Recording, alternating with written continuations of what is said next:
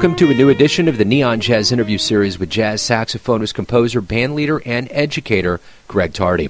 His newest 2020 CD out on September 18th is called If Time Could Stand Still. Kind of feels like things have happened that way here in pandemic world. It was done with some great artists, Alex Norris, Keith Brown, Alex Claff, and Willie Jones III.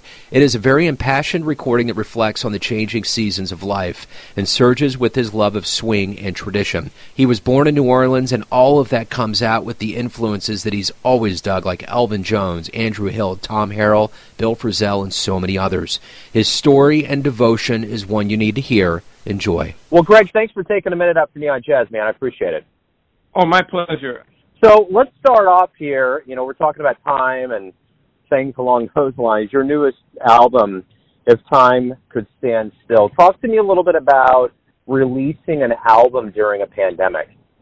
I'm very thankful that, the CD was actually originally going to be released in March, and that got pushed back because of COVID, but I'm really happy that we had this one in the can during this time, partially because, so that people can remember that I'm here since I'm not out performing, but also because I just really feel that the world needs music right now.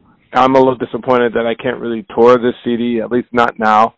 I can't really book any gigs around it, but hopefully this thing will be over sooner rather than later, and then I can get out there and be able to generate something with it. So I guess that's my next question about this album.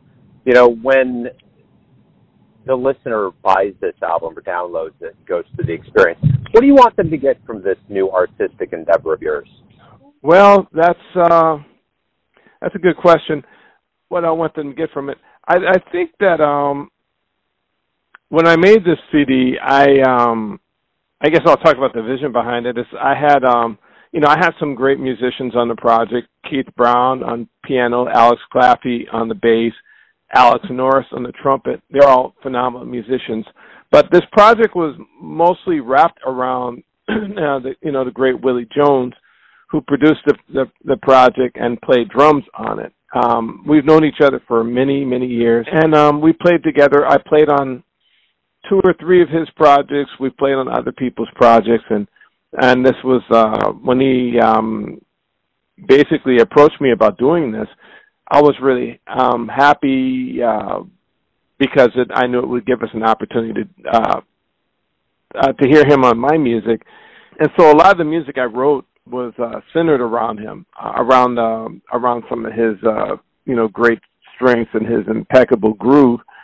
And it's a bit of a departure from some of the more modern stuff I've done over the last 15 years or so. But that's actually a good thing, because I've done so much modern stuff over the last 20 years that sometimes I wonder if people even realize that my focus when I'm working at home is predominantly on the tradition. When I'm practicing at home, I'm checking out Sonny Rollins, I'm checking out Train, I'm checking out Ben Webster, I'm checking out Coleman Hawkins, I'm checking out Sonny Stitt and all of them. And whether I was playing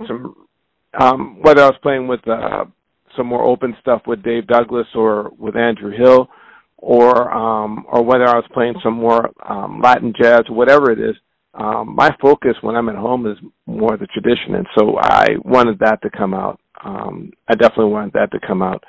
If that makes any sense. Yeah.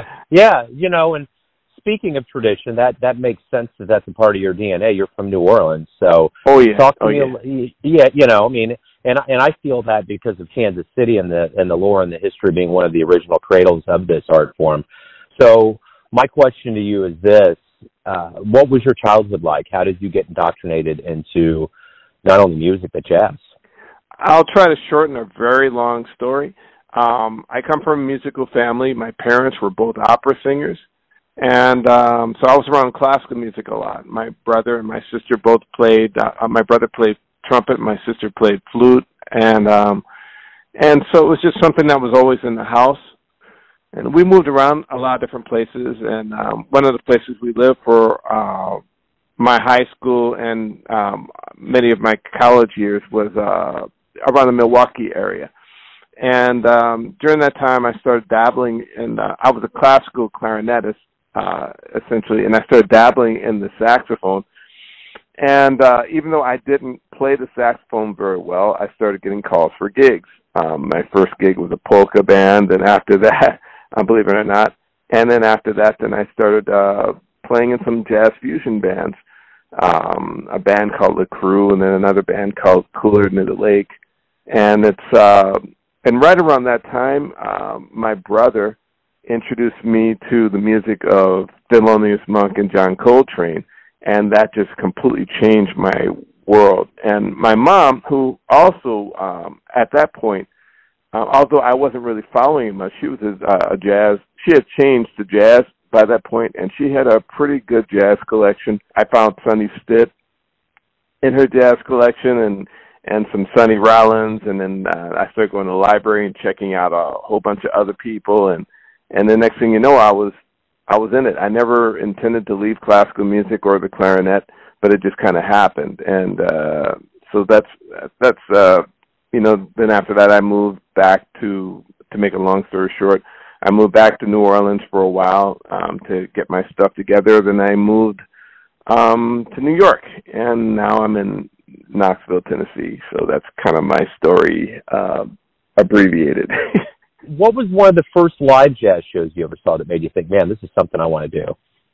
There's a club in Milwaukee called the Jazz Oasis, or there was. I don't know if it's still there. I know the Jazz Estate is still there, but there was a club called the Jazz Oasis.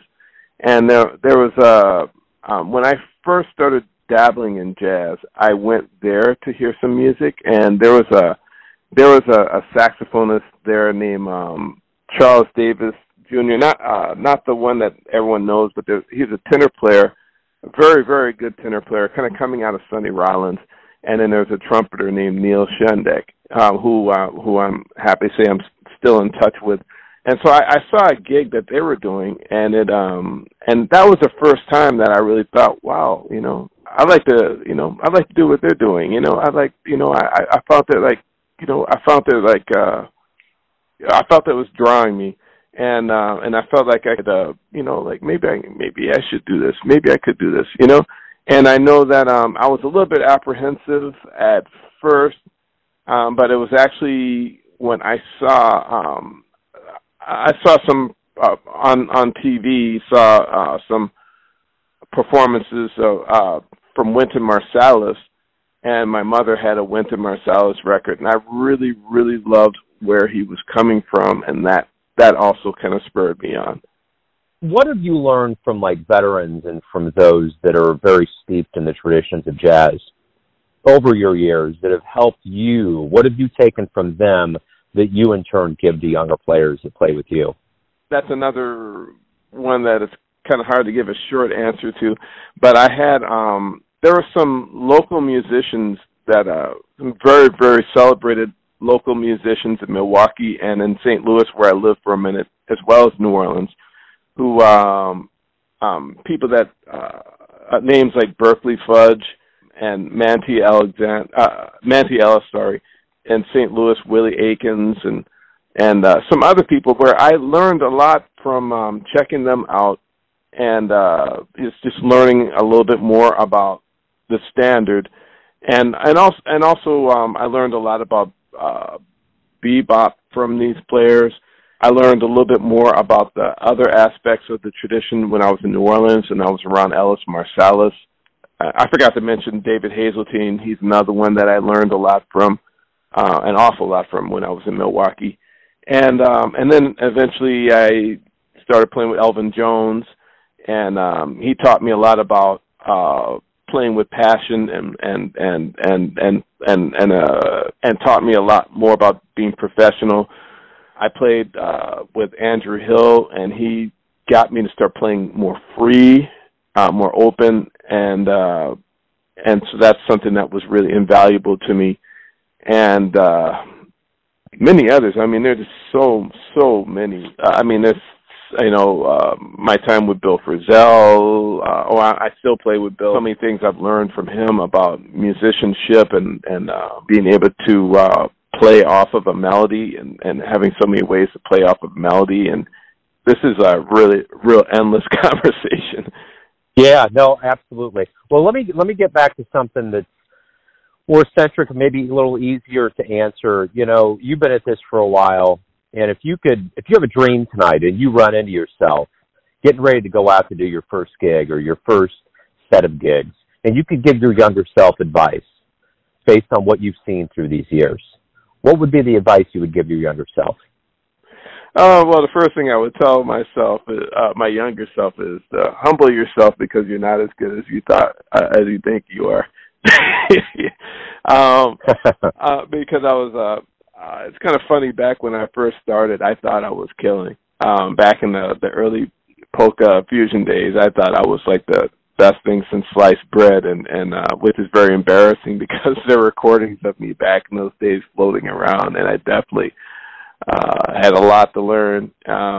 So I'd say this is just humble yourself and get more advice. I didn't ask enough questions. When I was with Elvin, I didn't ask enough questions. When I was with Andrew Hill, I didn't ask enough questions. When I did a lot of gigs with Rashid Ali, and I didn't ask him enough questions. I had I did a gig with Jay McShann and so many others, and I'm like, why did I not ask more questions? Because part of it is I was very shy, and I'd always be afraid of saying the wrong thing. But really, it's more important to get that information, even if you make a fool out of yourself in the process asking dumb questions. Just ask, because the older cats always want to pass it on to the younger people, and so that's what I would tell myself. What do you like the best about being a musician? I like the freedom of expression. When I was a classical musician, I still love classical music very, very much, and I hope to actually start playing more of it out again. But sometimes when I was just a classical musician, I felt like I was in a bit of a box because I had this music within me that I wanted to bring out, and I felt like I couldn't do it within the context of, I didn't feel like I could express myself enough. Which it's not a diss on classical music, because there are a lot of classical musicians who feel completely like they can express themselves within that. But for me, I felt that I wanted to have more of a freedom of interpretation, and so that's what I like the best about being a so-called jazz musician.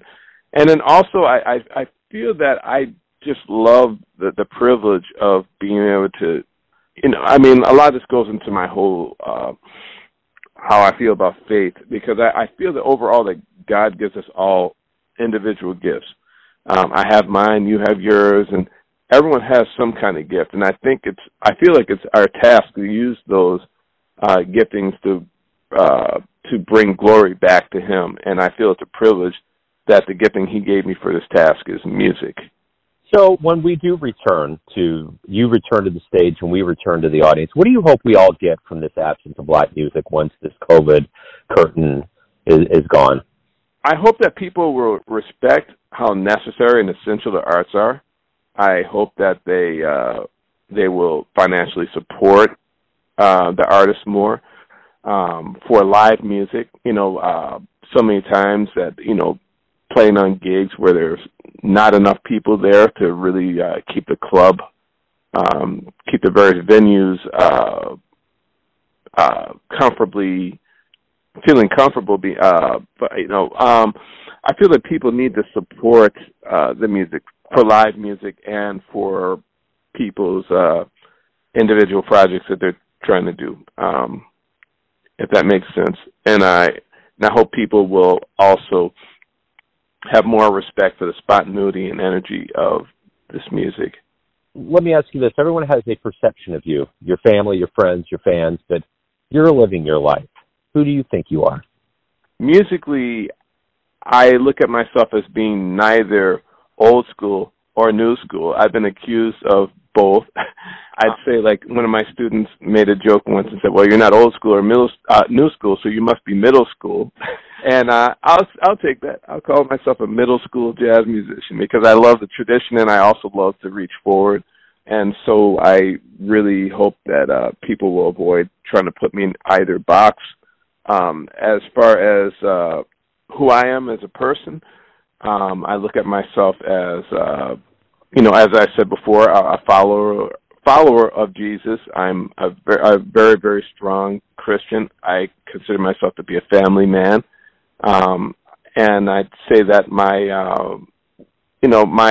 the bulk of my time is spent on learning, trying to continue to learn as much about music as I can, impart that to my students, writing music. I'm a composer. I want to be looked at as a serious composer. Greg, thanks for taking a minute out for Neon Jazz. Good luck with the new album, and good luck with the return to what I'd like to call the revival of music when it comes back. Yeah, amen. Thank you so much for having me. It's really been a pleasure to speak with you. Thanks for listening and tuning in to another Neon Jazz interview, where we give you a bit of insight into the finest cats in New Orleans, Kansas City, and spots all over the world, giving fans all that jazz. And thanks to Greg for his time, music, and story. If you want to hear more interviews, go to Famous Interviews with Joe Domino in the iTunes Store. Visit neonjazz at youtube.com, and for everything Neon Jazz all the time, go to the neonjazz.blogspot.com. Until next time, enjoy the jazz, my friends.